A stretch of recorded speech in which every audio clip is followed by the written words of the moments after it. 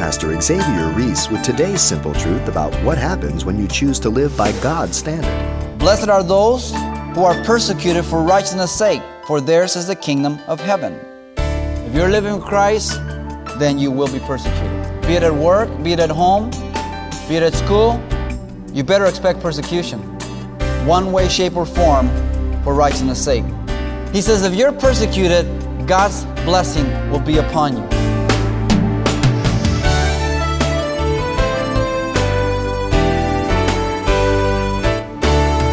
Welcome to Simple Truths, the daily half-hour study of God's Word with Xavier Reese, Senior Pastor of Calvary Chapel of Pasadena, California. Now you've seen the books, 10 Steps to This, 7 Habits to That, but God's Word has its own list that surpasses anything that man could come up with.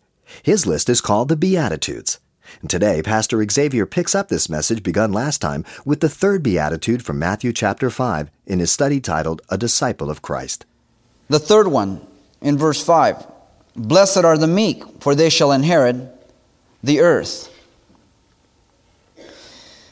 The word meek means gentle or mild. It's really, the best definition I have found is power under control. Don't ever confuse it with weakness. Meekness is the ability to crush you, and yet not. You ever see two dogs, a little Chihuahua maybe? Big old Doberman Pinscher, this little Chihuahua and nipping on him, and the dog just sits there. That's meekness. He can just turn around and it's all over. It's tacos for lunch. You know what I mean? It's all over. That's a picture of meekness. He just looks down and says, you know what I mean? Power under control. You have the ability to devastate a person. You have the ability to just cut them to shreds. You have the ability to really just show them how sinful they are. And yet you don't. That doesn't mean you don't point their sin out. That doesn't mean you don't confront them. But you're mild. You're gentle. Power under control. Constructive, not destructive. It is submission to the will and the purposes of God. It is opposite to self-righteousness. Self-righteousness knows nothing of meekness.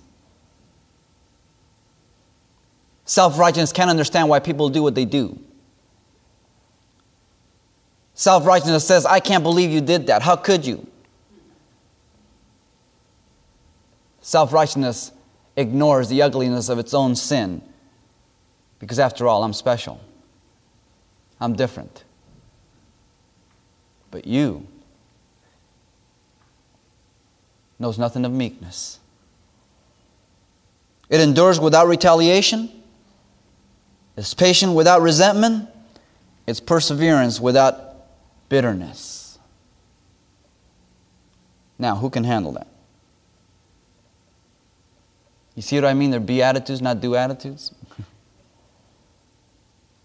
For they shall inherit the earth in the kingdom age. For it says right there, for they shall inherit the earth. In the kingdom age, absolutely. As a matter of fact, Jesus Christ is said to be meek. I am meek and lowly in heart. Come unto me. Chapter 11, verse 29 of Matthew. The meekest man above all who are in the earth, Moses, in the book of Numbers. And yet, Moses was pretty nasty at times, wasn't he? But do you think you could do better with the children of Israel for 40 years? The fourth beatitude. Blessed are those who hunger and thirst for righteousness, for they shall be filled.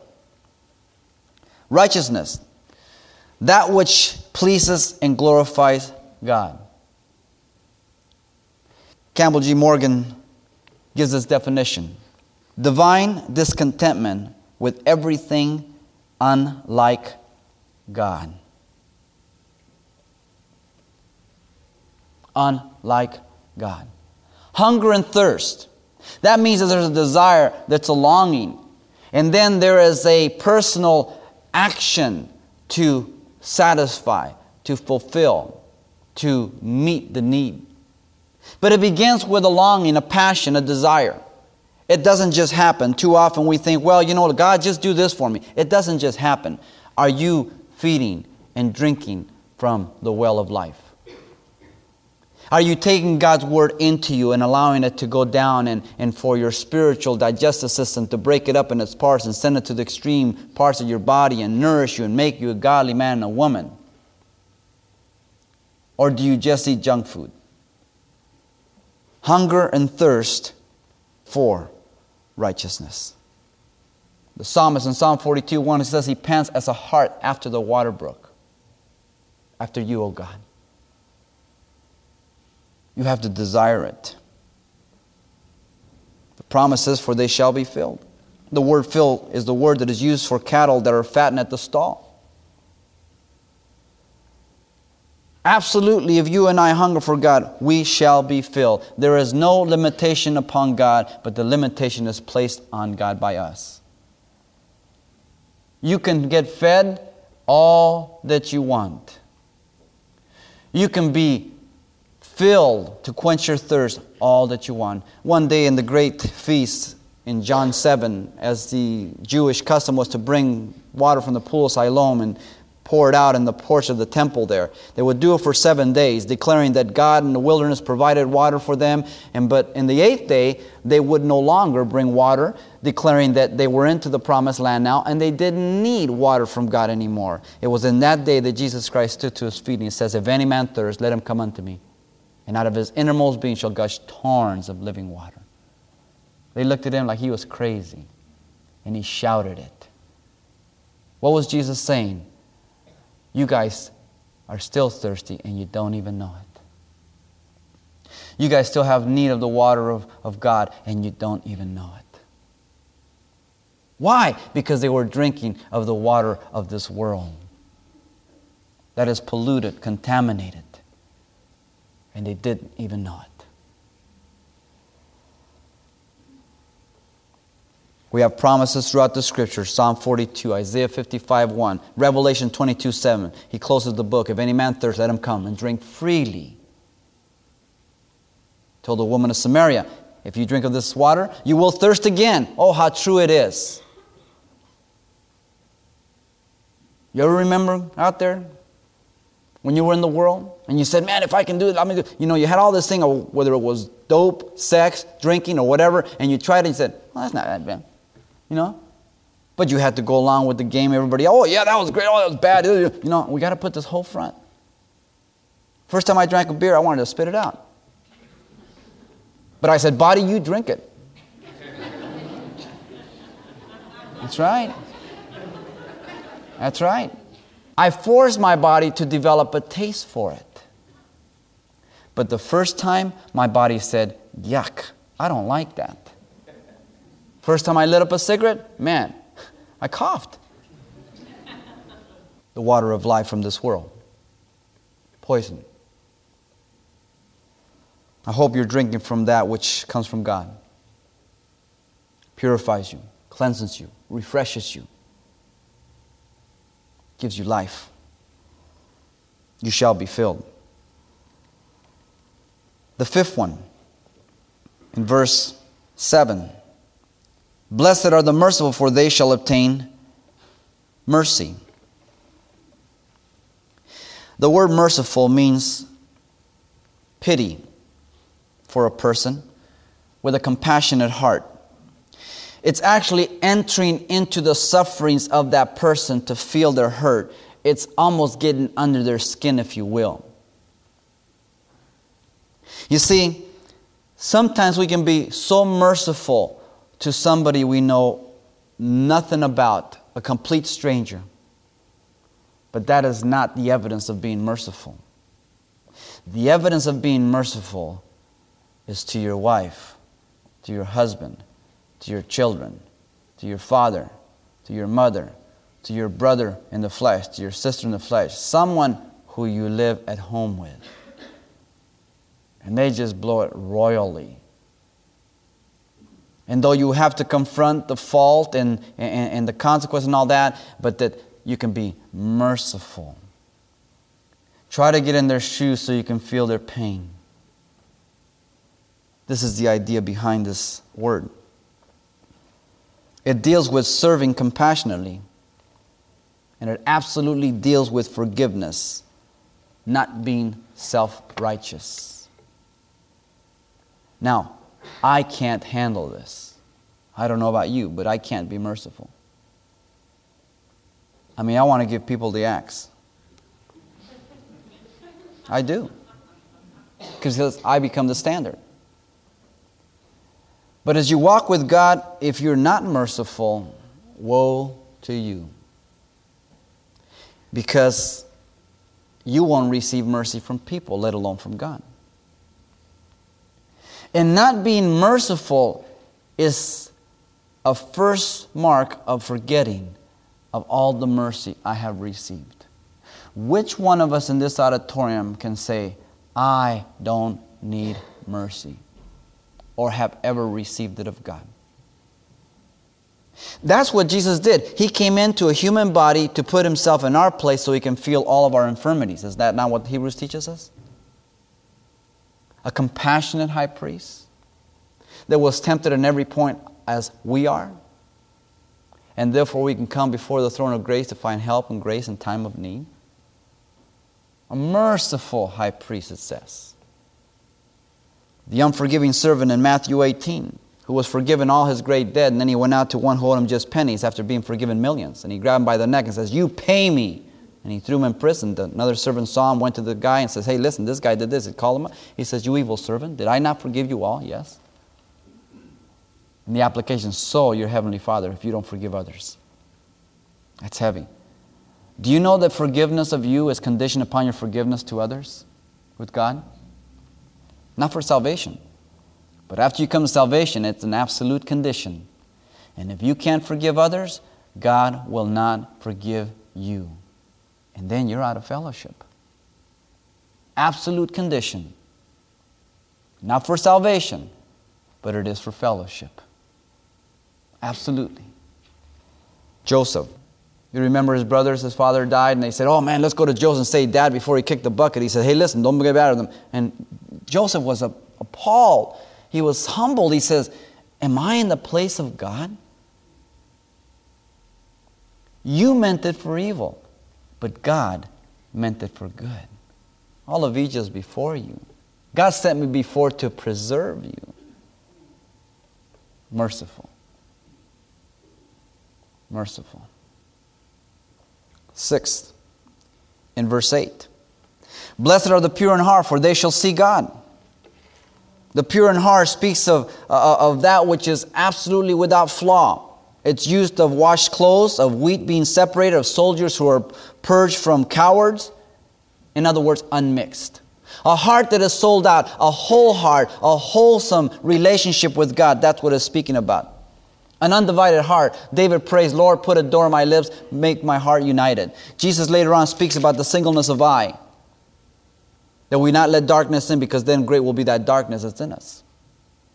Now we have tension, we have a warfare that goes on, but our heart is fixed to God. And we make those decisions a day at a time. I've made that decision when I accepted Christ, but every day I have to make that decision. When temptations come, when problems come, when situation, when provocation comes, then I have to make that decision all over again. I affirm what I have already committed to. Every time. Blessed are the pure in heart. Thoughts, motives, actions. That only God sees. As 1 Samuel 16:7 said when Samuel went to anoint David. And all the handsome brothers came by. And Samuel said, oh, surely this one. No. All of a sudden David comes in. He says, him? He says, that's him. God does not look on the outwardness as man looks. But God looks upon the heart. Pure in heart. The heart speaks of the inner man. The whole man. Who I really am. In Christ. What He's making me. The potential in Him. And for that He says, for they shall see God. Now I see Him in fellowship. I see Him in the opportunities that He opens to me. But ultimately in eternity. See, if you're not pure in heart, everything you see, you taint and contaminate. You see a person and you're not pure in heart, you say, that guy's a creep. He's only an opportunist. And you see this guy and say, well, that guy's this and that. And you see, that guy, and you've got an opinion about everybody. You don't have a pure heart. You're seeing people in the flesh. Paul says we no longer know any man after the flesh, but after Christ. Jesus said to Simon the Pharisee, he says, when he went to eat at his house, that woman came in and washed his feet, which was a prostitute. And he says, Simon, I have someone to ask you. And he gave him the whole parable about the guy having two debtors, and one forgave more, and one the other one. Who would love the most? Says the one who was forgiven the most. He says, rightly stated. Now, you see this woman? Simon says, sure, I see this woman. But Simon didn't see the woman. Simon saw the prostitute. But Simon didn't see the new creature who had accepted Christ. Simon was still looking upon her as she used to be. Simon had a dirty heart, not a pure heart. How do you look at people who had a bad past? You look upon them and say, oh, yeah, shame on you. You have a filthy heart. You're a new creature. Old things pass away, everything becomes new. And if you don't understand that, then you will taint the eyes of God. You'll see everything from your own perspective, from your own purity. And so that fellowship in the Psalms that says those who have a clean heart, clean hands, they will be on the mountain of the Lord. They will be with Him. And I have to pray and not give myself that every day, every opportunity, because you know what? I have to see God in whatever He puts before me. At least the potential. I have to give God that benefit. And you know what? It's better that we fail and we get ripped off and we get offended and we get hurt rather than to close the doors on someone. This is the Christian. Be attitude. Not do attitude. David is a classic example of pure heart. And yet David committed adultery, committed murder, he lied. David was quite a guy. But God says about David, he was a man after God's own heart. I take that to mean a man with a pure heart. David had his flaws, but he was sensitive to sin. And the only time we have a record of 1 year of evading it was when he fell with Bathsheba. But his heart was sold out to God. Then in verse 9,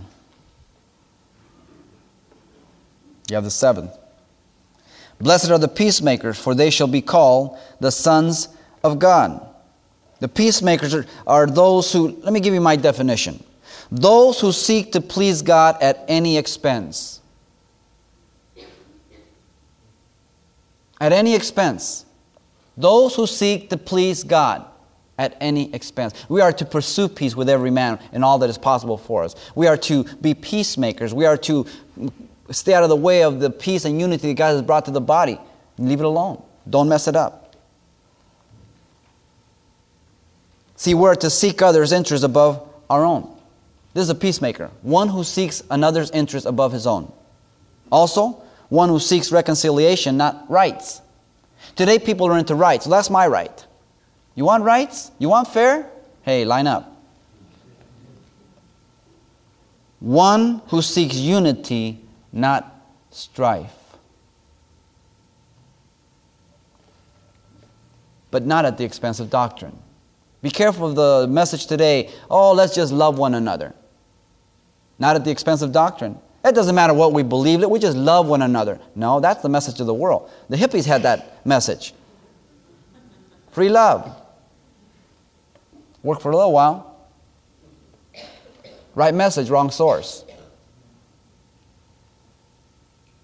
Blessed are the peacemakers, for they shall be called the sons of God.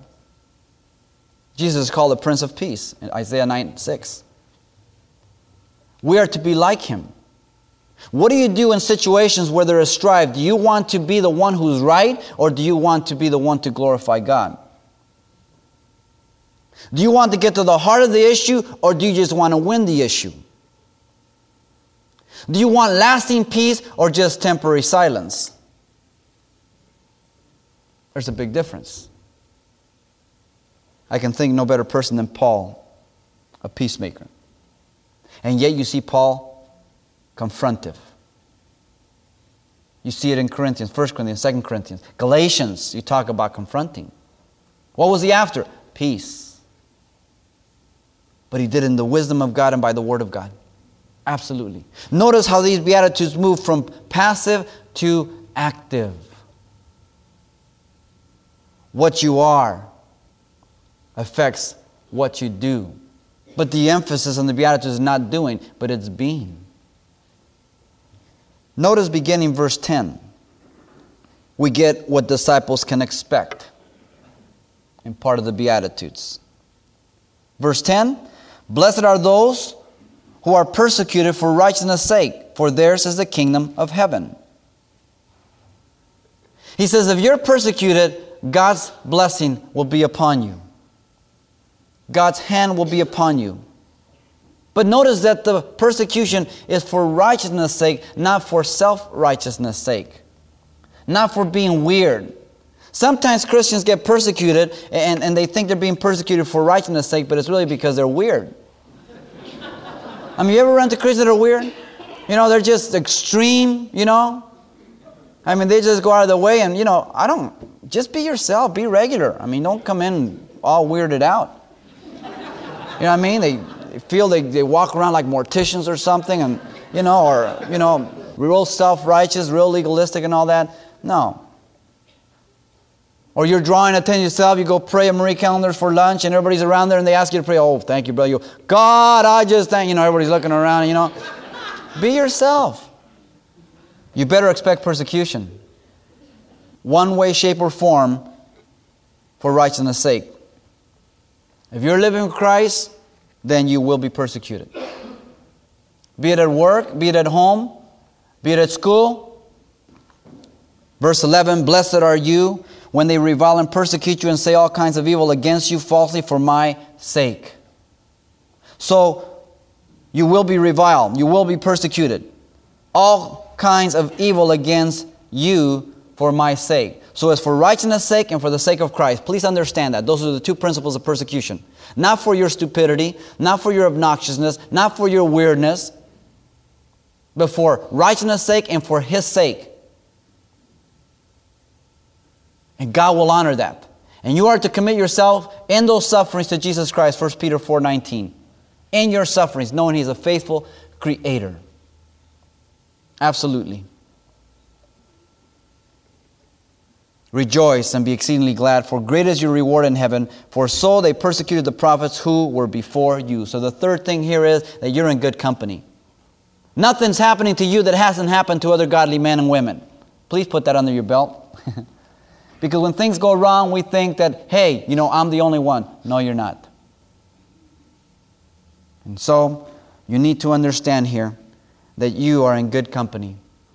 Here's what you're to expect. Persecution, reviling, but great is your reward, because as they persecuted the prophets, so they will persecute you. And so, here our Lord and Savior Jesus Christ gives us in these Beatitudes what disciples do, who disciples are, and what disciples can expect. Now, you want to go for the kingdom? Jesus lays it all on the line. He doesn't deceive you. He tells you exactly where it's at. Now, are you a disciple of Jesus Christ? Or are you attempting to make them do attitudes? They're Beatitudes. Just be what God has called you to be, and He will blow your mind. Pastor Xavier Reese with a challenge for us to stop talking and start becoming what Christ desires for us. And as always, you can pick up a copy of today's compelling study from the book of Matthew called A Disciple of Christ. It's available on CD for just $4. And this message also contains what Pastor Xavier shared last time we were together. So the title to ask for once again is A Disciple of Christ, or simply mention today's date when you write Simple Truths, 2200 East Colorado Boulevard, Pasadena, California, 91107. Or to make your request by phone, call 800-926-1485. Again, that's 800-926-1485.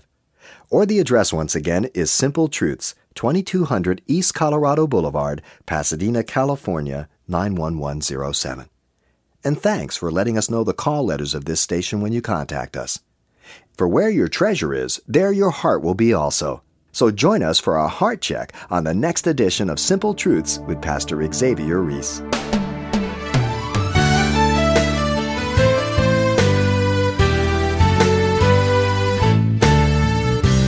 Simple Truths with Pastor Xavier Reese, a daily half-hour broadcast, is a radio ministry of Calvary Chapel of Pasadena, California. www.calvarychapelpasadena.com.